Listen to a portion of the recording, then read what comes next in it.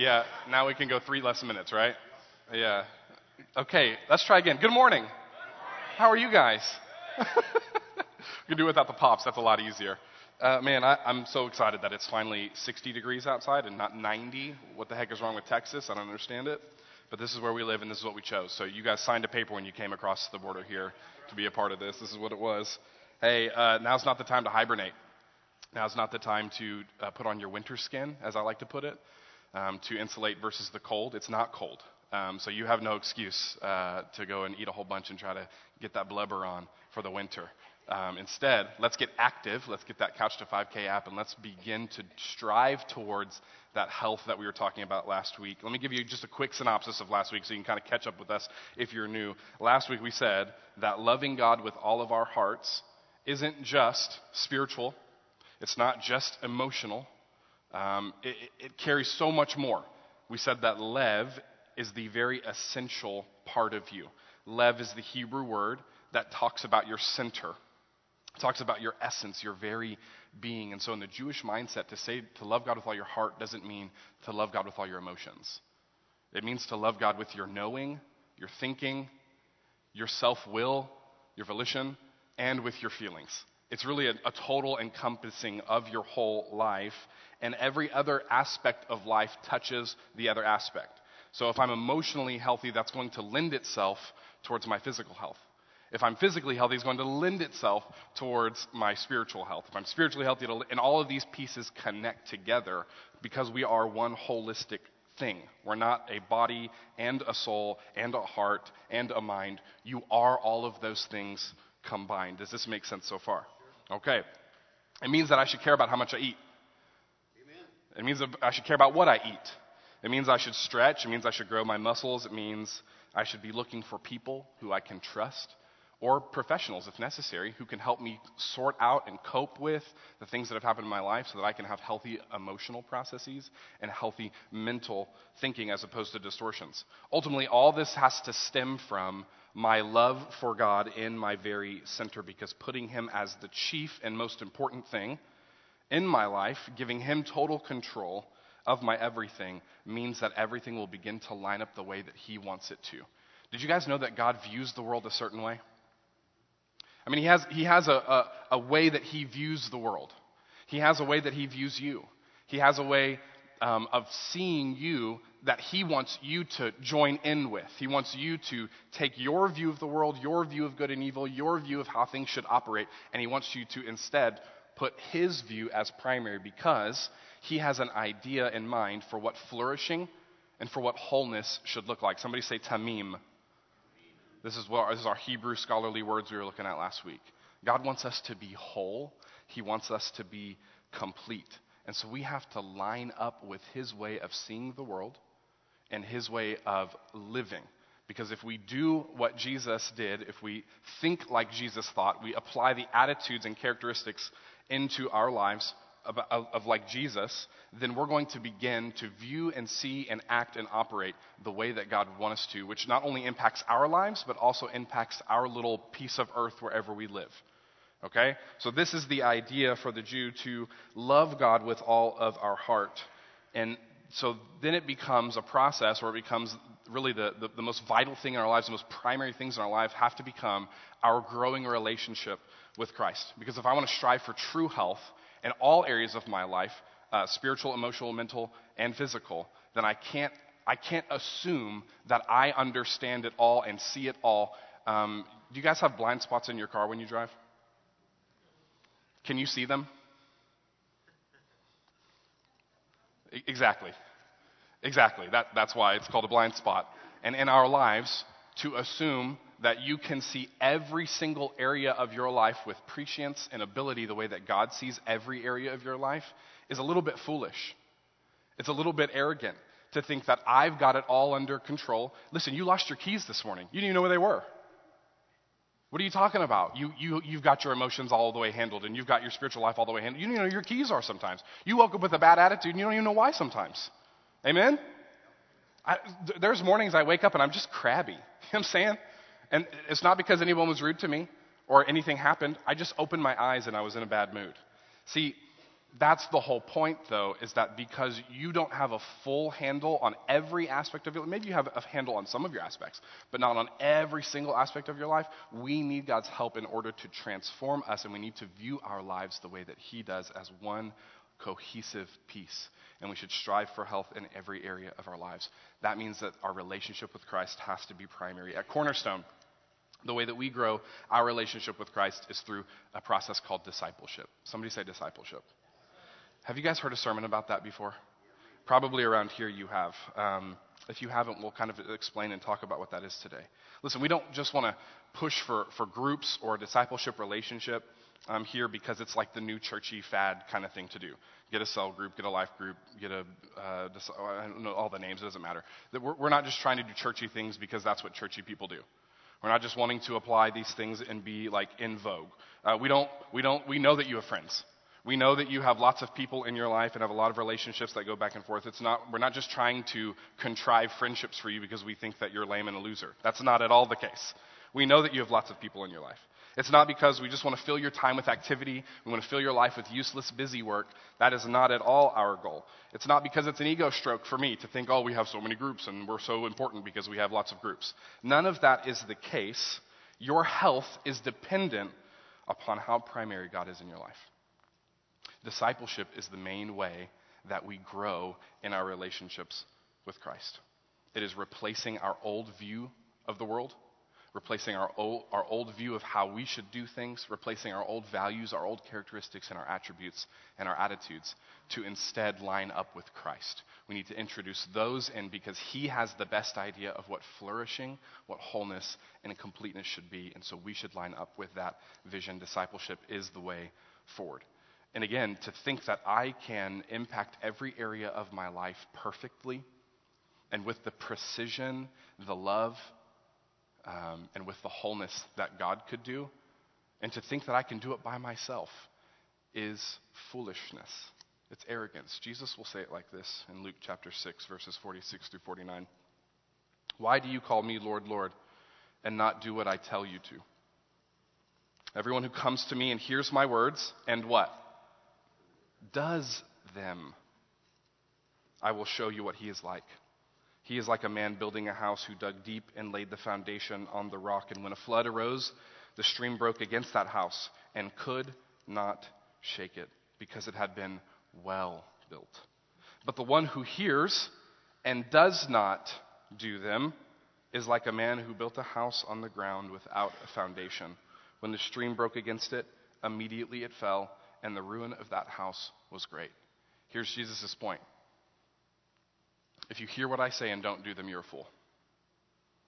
If you hear what I say and you do it, you're a wise man or a wise woman. You're a wise person. How about that? You're a wise person who understands what life really should look like and how it really should work and how you'll flourish and how you'll become whole and complete. And so if you hear my words and you do them, you are a very wise person. You're a person who builds their house on a rock. You're a very foolish person if you hear my words and you think that you can do it by yourself. This is Jesus' whole point. And if you try to build your house by yourself without laying a foundation first, then when things happen in your life, you're liable to destruction. And this is what Jesus is trying to get us towards, is not just that we learn about him, just that we know about what he's talking about, but actually that we apply his method in our life. We apply what we're learning in our lives. The way that he did things is the way that we should do things. The way that he saw things is the way that we should also see things. See, and his method of growth was discipleship. It was to grab several guys, call them followers, and to train them and to teach them and to then release them, send them out to practice and to do all the things that he was teaching them to do. He's wanting them to swap their values, their characteristics, and their attitudes instead of their own with his. Matthew 5, 6, and 7. I've been reading it lately. This is like the summation, really, of what it looks like to be like Jesus. You've heard it said, don't murder somebody. I'm telling you, don't hate somebody. You've heard it said, store up for yourself. Get as much as you can in this world. I'm telling you, the birds have all kinds of food, and they don't have any barns. Your life is more than clothing. Listen, the flowers of the field are more beautifully dressed than even Solomon was. Your life is more than these things. Don't worry about this stuff. This is a swapping of values, a swapping of attributes and characteristics to put Jesus at the primary spot in our lives. And that is exactly what our groups are attempting to do. It's exactly what our discipleship relationships are intended to be doing, is helping one another swap out the old way of living and apply the new way of living. And so there's a method behind this. It's not just about understanding, it's about doing, okay? And then once you understand the teachings and are applying them in your life, once you understand the method via an intentional relationship where you're trying to transfer your life into somebody else and you're trying to see them experience life transformation, once you understand the method and the teaching, then you get to do it forever and ever and ever until you die. On purpose. It's supposed to be this way because this is your purpose. We're supposed to invest our lives deeper than just the surface with people. We're supposed to build relationships. We're supposed to know more than just Sunday school answers. We're supposed to live out our walk with Jesus. You're supposed to invest your life in others. This is exactly Jesus' call. Your mission, the great commission that Jesus gives to us, Matthew chapter 28, is to go and make disciples. This is everyone's mission. This is everyone's purpose. Your life was always meant to be invested in one another. See, it can't just be an activity, though. It can't just be a thing that we do, 1 hour out of our week, or just, a sermon time where we come and learn something together. It can't just be that. It has to be a lifestyle update, a total change in our current operating system. So instead of being this way, we now have to be this way. We have to live our whole lives for Christ. See, and I think if you've grown up in church, you kind of already know this. Yeah, discipleship. Yeah, following Christ. Yeah, okay, do the things he says. Okay, I got it. Yeah.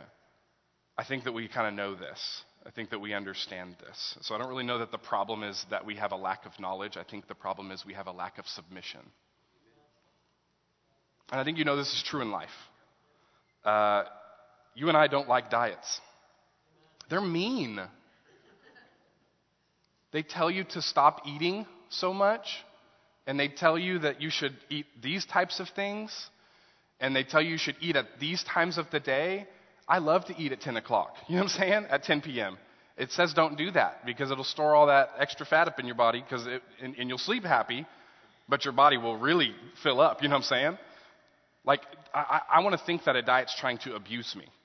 I want to think that a diet's like a really terrible person that's trying to beat me into submission or something like that. This is just not the truth. The diet is simply a set of ideas, a set of teachings, and then a process to accomplish the health that it's trying to get you towards. Does this make sense? Okay, so submission becomes the way that we change. The process of the diet says do these things and adopt these ideas, and then you'll begin to strive towards health as you do the things that the diet says you should do. Do you guys see where I'm headed right now? Spiritually, this is the same exact thing. With a submission to God's ideas and his methods, not just his ideas, and his methods.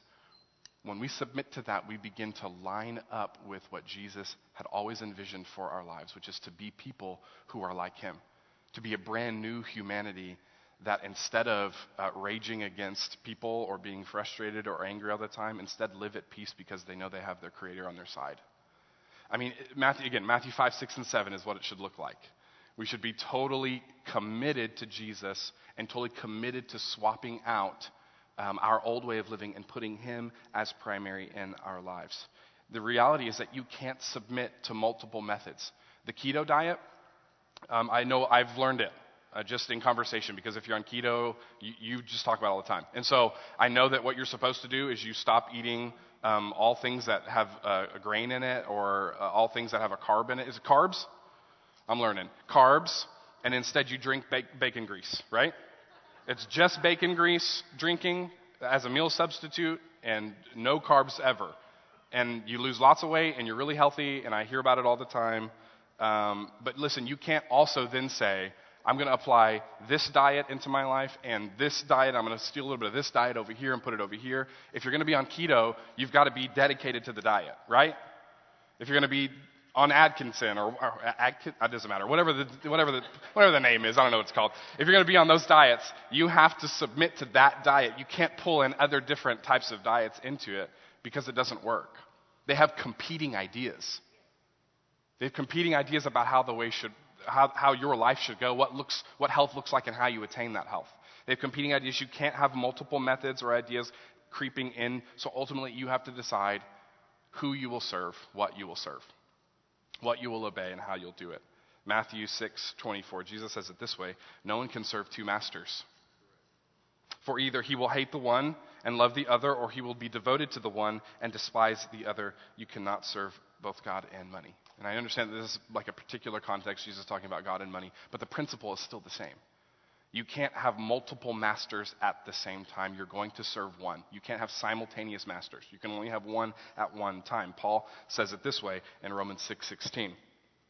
Do you not know that if you present yourselves to anyone as obedient slaves, you are slaves of the one to whom you obey, either of sin, which leads to death, or of obedience, which leads to righteousness? This is the language of the New Testament. They're going to use this to describe what takes primacy in your life, what takes the primary position, the top place in your heart and in your lives. Remember, God wants to be at the top place. Deuteronomy chapter 6 told us to love God with all of our hearts, our souls, and our strength. Jesus affirms this, says that this is the greatest commandment. And the second is like it, to love your neighbor as yourself. To be whole, to be complete, to be tamim, means that you can't be divided in who you obey. You can't have a divided mind. You have to be singular, whole, towards God, being submitted to him. The problem is that you and I like to serve all kinds of masters. The problem is that we are really, really inconsistent at always putting Jesus at the primary spot in our lives. Now, I've been reading some really smart people, like Tim Keller and Matt Chandler and Dick Kaufman and Dick Keyes, and they've been telling me some stuff. They have two categories that I want to kind of search out today a little bit. There's surface masters, and there are source masters. I want to talk through this today because you and I need to be able to recognize which master we have swapped out of Jesus' place and put at the charge. We need to know this so that we can move forward towards health. Now, these things by themselves are not bad things. These things in and of themselves aren't a bad thing. They become a bad thing when we take Jesus out of his primary place and put them in the primary place. Everything that we do, think, and say filters into that master. Again, what you serve, who you obey, becomes your master. So let's talk about surface masters for a moment. There's an image master. Life only has meaning and I only have worth if I have a particular kind of look or body imagery. Now listen, heart health is all about viewing yourself well, going towards having a healthy body. Absolutely, you should want to have a healthy body because having a healthy body lends itself again to your emotional, your mental, and your spiritual health. So we should have healthy bodies. There's nothing wrong with wanting to be healthy, with wanting to look nice. You guys showed up looking nice today on Sunday. There's nothing wrong with that at all. But when it takes the place of Jesus as primary in our hearts and in our lives, that's the issue. We have to have mastery over these things, not be mastered by them. And so we can serve this master where life only has meaning and I only have worth if I have a kind of look or body imagery. Another one is achievement master. Life only has meaning and I only have worth if I am recognized for my accomplishments, if I am excellent at my career. Relationship master. Life only has meaning and I only have worth if Mr. or Mrs. Right is in love with me. Family master. Life only has meaning and I only have worth if my children or my parents are happy and are happy with me. Suffering master. Life only has meaning and I only have worth if I am hurting and in a problem because only then do I feel noble and worthy of love or am able to deal with the guilt. See, this list could go on, and maybe you're starting to feel yourself identify with one of these. Surely some of us fit into these master roles here where we are obeying these things. But listen, these are the easy ones to call out. These are the surface masters. These are the weeds. Who mows their own lawn? Anybody in here? Yeah. All right. Who has a lawn mowed at all in general? Okay. Now, the rest of us, for the most part. Are you allowed to mow over weeds? Trick question. You're allowed to. Should you? Should we mow over weeds? In Texas, they're back in 20 minutes, and they have a sword in their hand all of a sudden. They want to kill you. Weeds in Texas don't play around. If you mow over a weed, they're back that afternoon, and they're trying to steal your money. That's what weeds do in Texas. If you mow over a weed, they'll be right back. They grow faster than the grass, and they suck out the life of the grass all around it. And listen, you want good grass in Texas. You don't want weeds all over the place. You can't just mow over weeds. What do you have to do instead? You have to pull them out by the root. You have to pull them out by the root. All of these surface masters, these easy things to identify, oh yeah, I really like that thing. I can see I serve that thing in my life. All of those come from a deeper place, source masters. So I want to talk about 4 source masters where everything else kind of comes from. And I want you to see yourself in one of these today. Okay? I want you to listen actively, and I want you to begin to process, where am I in this list? Do I match one or all 4 or whatever? I want you to hear yourself in one of these. Let's talk about them. Comfort master. Life only has meaning and I only have worth if I have this kind of pleasure experience or a particular quality of life. The greatest desire is to be comfortable, willing to pay for it with productivity. The greatest fear is stress and demands. Often others feel hurt because relationships can only go an inch deep. These people are often bored and underperforming because they don't want demands on them. The funny thing about comfort is that you're always chasing the experience, always chasing the next time that you get to rest and relax. People will become collateral damage because relationships take hard work. Your heart was not created for your own comfort only, always, and forever. Your heart was created for relationship, for community, and for investment, not idleness and aloofness. Comfort master. Next is approval master.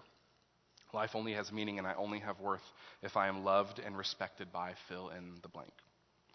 My greatest desire is affirmation, love, and relationships. Willing to pay for it with independence and margin in my life. Others often feel smothered by you because the expectations are impossible for them to live up to. The greatest fear is being alone. These people are often cowardly. They will never speak their minds or take a position because someone might not like it.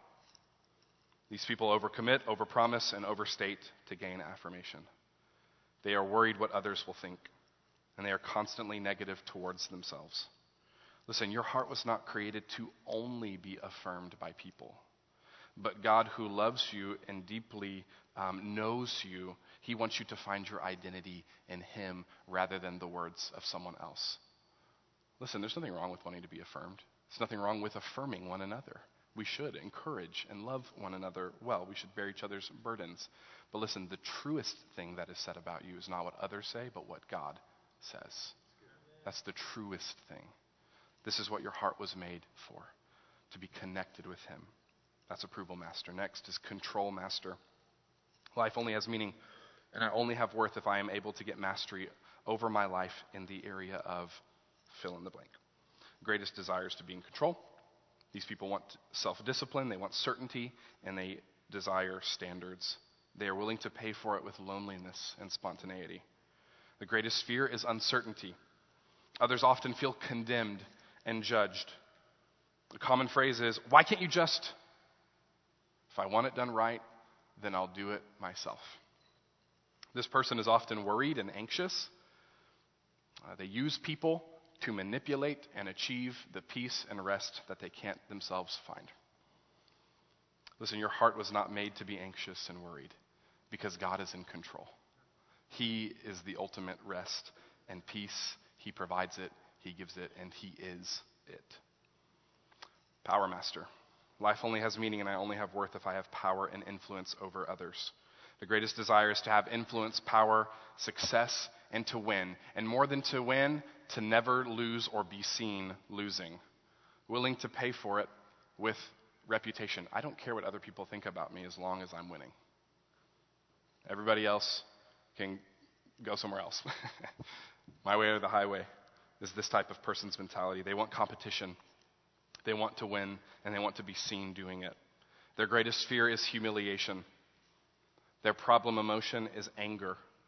Others around them often feel used because they are merely pawns in their scheme to gain power, success, and influence.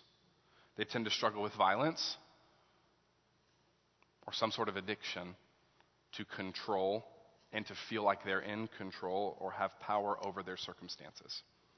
Listen, your heart was made to glorify God, making yourself humble and to make Him great, as opposed to always caring only about yourself and your own status. Now listen, all of these by themselves is not bad. It's not bad to want success. It's not bad to want to win. It's not bad to want to be affirmed by people. It's not bad to want to sit on the couch some days and watch Netflix. It's not bad to want to plan and have a plan for the future. None of these things are by themselves bad things, but when they take the place of Jesus as master in your life, they become all that you live for. And we can't allow power, control, comfort, or approval to become our masters, because then we will begin to distort the type of flourishing, the type of life that Jesus wants us to live. So whether you see yourself in one or all four of these, the point is the same, that you and I have a problem with who's our master. You and I have a problem with who we serve and with who we obey. We'll distort our health, we'll distort our wholeness, and we'll stunt the process of healing that God wants us to have when we let these things take primary spot rather than Jesus. So last week we talked about the ideal, where we should be, what we should be, how we should be. This week I want you to assess and begin to think about where you are right now. Which master are you serving? Listen, the way I'm saying this, you have to assess. It's not like one of these masters takes control of your life and they say, okay, now you're serving power. Okay, now you're serving control. That's not how it works. You have to look at your actions, your attitudes, and your expectations. You have to filter those through what Jesus says, and then you'll be able to discern between which master I am serving, whether it's Jesus or power or comfort or control or affirmation. For me, I often, my two masters that I often swap out with Jesus are comfort and control. I control stuff so I can be comfortable. Those are my two blends. And I will often go home and expect that the food is ready, and that a cold one's sitting by me, and that the show is on, and that my kids are quiet and submissive.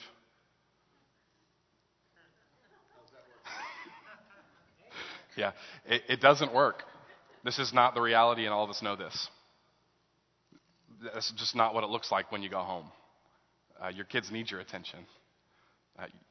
The Bible calls me to serve my wife and to love my family, not to be served by them, not to be waited on hand and foot. That's silliness. Just because I go home doesn't mean I stop working and stop trying to apply what Jesus is trying to do in my life. And so I often have to check myself. Am I seeking comfort? Am I seeking control here? I mean, why do I yell at my kids? Because I want them to do what I want them to do. Why won't they do what I want them to do? Well, in that moment, instead of loving them and realizing Avalyn's 3, okay, and she needs to learn some stuff and she needs to grow, I've swapped Jesus out, a love for her and a desire to see her grow, and I've instead wanted to control. So you have to assess. You have to actively look at your actions, the way you think and your attitudes, to address whether or not you are serving a different master rather than God. This is why it's so critical for us to be engaged with Christ personally and in community through discipleship. Discipleship is the process of exposing these source idols and replacing those old habits and behaviors with Jesus' values, characteristics, and attributes. It's the process of changing masters. Discipleship is the process of swapping masters and putting Jesus as the primary place in our hearts, loving him from our lev. Individually, it looks like confession. Confession is agreeing with God. I see what you say. I agree that I am either living this way or not living this way. Mostly not living this way. And so it's agreeing with Jesus that I am not doing what he's asked me to do. The next step is to ask for forgiveness and to repent, to turn away from it. Miss Leah told me that the picture word for repent in the old Hebrew is to burn it down. Not just turn away from it, burn it down as you turn away from it, so you can never come back to it. That's the idea behind repentance. Burn it down, walk away. And then the last step is not to just sit in shame and guilt about what you just did. The last step is to walk in the freedom that Christ has granted you. Did you know that he forgave you? He forgave you. All of your sins were future sins when Jesus went to the cross. He knows about them. He knows what you're going to do and what you're not going to do. He knows what sins you'll commit actively or in ignorance. He knows all of that. And he still loves you all the same. And he still offers forgiveness to you all the same. And so instead of being chained to our shame and our guilt, instead we must confess, agree with God, call the thing out as wrong, ask for forgiveness, and then honestly as we can, repent and move on from those things, living in the freedom that Christ has granted you and I. This has to be our consistent individual pattern in life. Within this community, you have to be sidled up with an invested disciple leader. You need to be a part of discipleship. You need to be engaged in discipleship. Maybe you're a part of it, but maybe you're not fully engaged. You need to be in it because these disciple leaders want to know you on a deeper level. They're going to help you develop the habits of reading and memorizing Scripture. They are asking deeper questions which will help sort out and deal with your baggage from the past. They are praying for you and holding you accountable to pray as well. They are helping you see where you are and where God would have you in the future. They encourage you to serve your family, to serve your community, your coworkers, your sphere of influence, and ultimately to serve this church. They're helping you apply what you're reading. They are helping you learn how you should apply what you're reading in your week and what you're learning in your weeks. They are celebrating new life events with you. Since they know your life well and they know your circumstances well, they're going to come alongside of you and they're going to help you discern the good or the bad in life and how you should move forward. They're going to help you see the world the way that Jesus wants you to see the world. They're going to help you swap your old lenses out for Jesus-style lenses. And they're going to help you see the world through and the way that Jesus wants you to see it, with him as the center of everything. Now listen, these disciple leaders aren't perfect people. Listen, this church isn't full of perfect people. What? Did I just let out a big secret? Listen, none of us are perfectly nailing it, but the point is not that we're being perfect. The point is that are we pursuing? And here's the reality, is that your disciple leader, while they're not perfect and while they won't perfectly do this for you or even for themselves, they're going to try their hardest. And that's all that we can ask of one another. These invested leaders want to see you swap out the old way of living and instead put Jesus as master of your life. This is what Jesus did with his disciples. His disciples saw the world a certain way, and he said, no, you need to view it this way. No, you need to think about it this way. No, instead of doing that, next time let's do this. And he had constant conversation, and he prayed for them, and he prayed with them. And he helped them to pray, and he taught them how to pray. And he taught them how to walk, and he showed them brand new ways of thinking and living and being, because he wanted to see them strive towards ultimate health. So here's our question. Do you want to be healthy? Maybe a better question is, how healthy do you want to be? Because I think all of us feel like we can do it really well in one or two areas, and then we just would rather ignore the other areas because those are difficult. But the point is that God sees you as a whole connected being, and he wants your total self to be holistically healthy. How healthy do you want to be? And I hope you want to be healthy the way that Jesus wants you to be healthy. So I've got a diet for you. Here's Cornerstone's diet. Healthy doses of individual confession, repentance, and forward living in freedom in Christ. Investing in your disciple community, whether that's an individual or multiple people, each week to be reinvigorated, to be rechallenged, to be loved, and to be encouraged to keep going. Then you need to create and maintain the spiritual habits like reading and memorizing scripture, prayer and journaling, and applying those lessons into your life. And finally, serving where you are, serving people at your job, in your home, and here in the church. This is our diet. It's not mean. It doesn't want to starve you. It doesn't want to hurt you. Our diet wants to see you be healthy. And I promise you that if you'll submit to the diet, if you won't rage against it or be frustrated with it all the time or point out all the flaws, because listen, there's a lot. I'm flawed. You're flawed. We're all flawed. We're all really inconsistent about making Jesus master. And this is the whole point, is that even through the flaws, we're going to try our best to attain for, strive for health. C.S. Lewis puts it this way. Who's ever driven a standard vehicle before? Okay, everyone above the age of like 30, has driven a standard before. Excellent. Some of y'all below too. Okay, the point of driving is to go from point A to point B, right? If you're in a standard vehicle, if you stall the car, do you just get out, start crying, and kick it and walk away? I did maybe the second time, okay. No, that's not what you do. You don't just get mad at the car or mad at the manual transmission.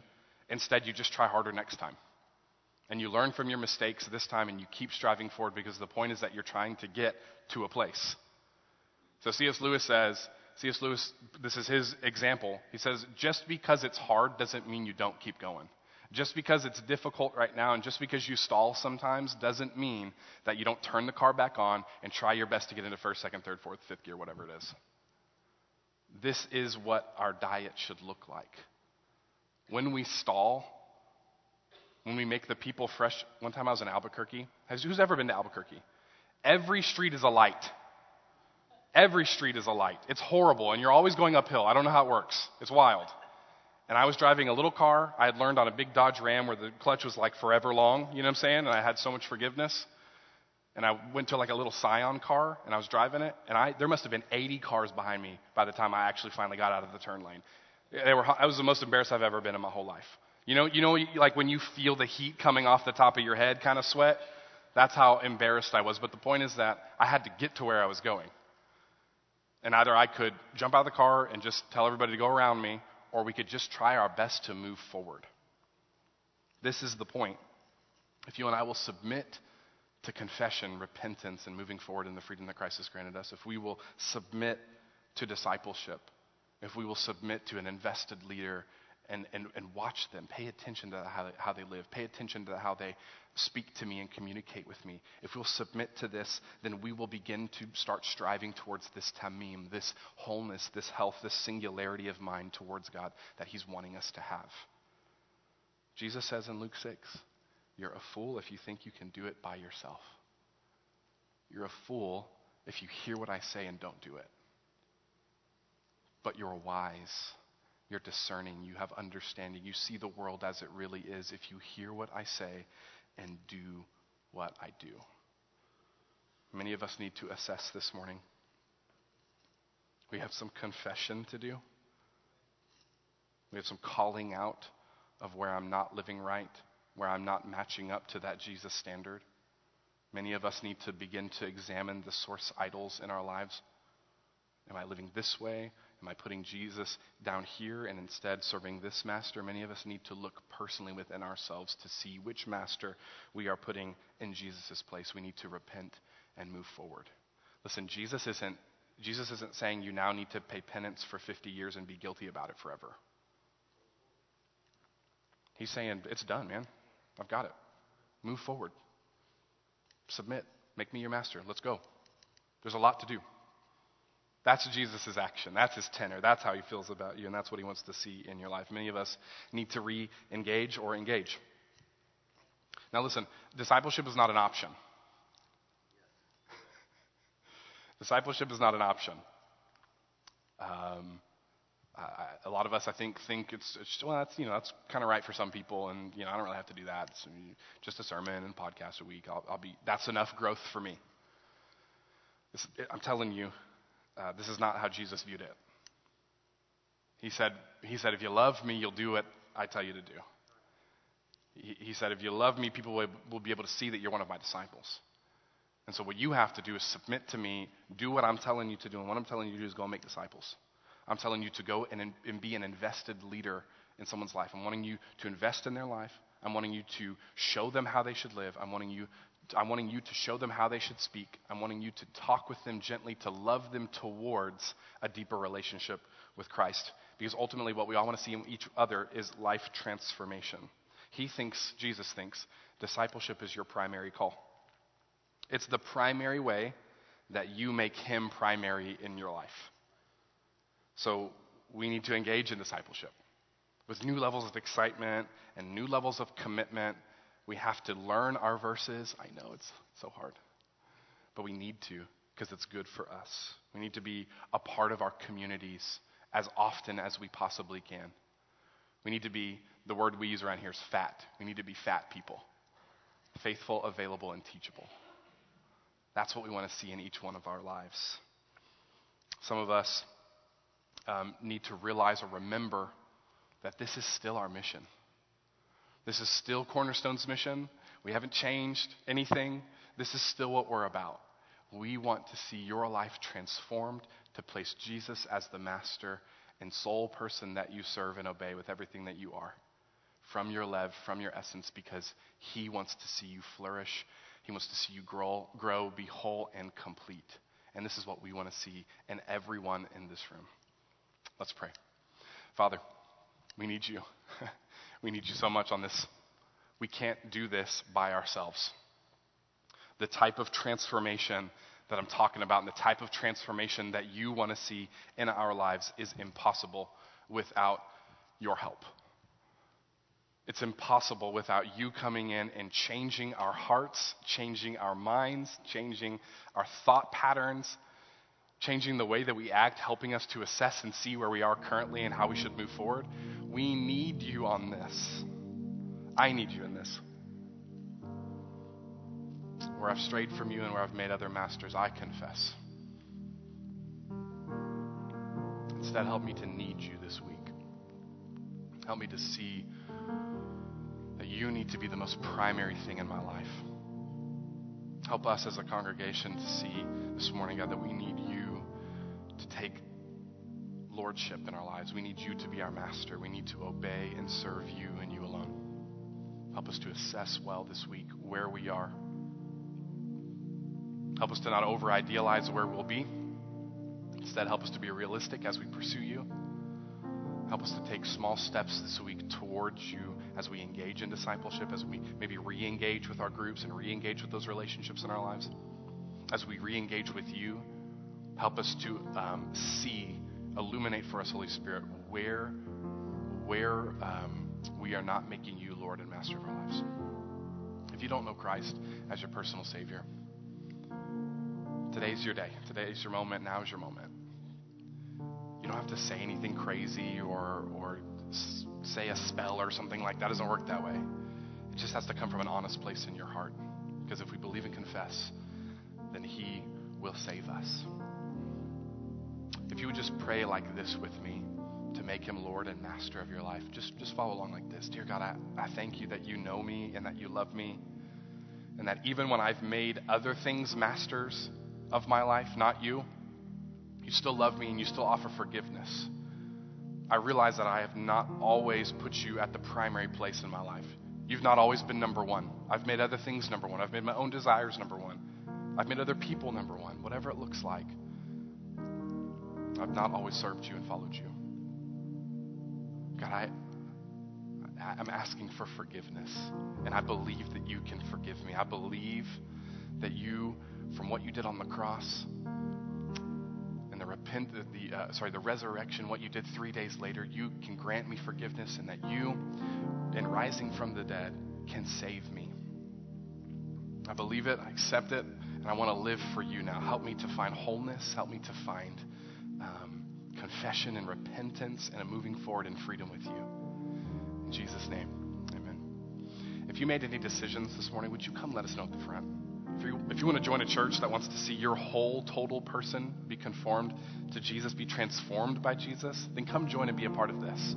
If you made a decision to follow Jesus as your personal Savior today, to become a person who has him as master of their lives, please let us know. We would love to partner with you, walk alongside of you, commit to you as we help disciple you to show you what it looks like to follow Christ. If you've made any decisions, if you need to pray this morning, come to the front. Let's take some moments as we ask God what's next. Let's stand as we sing.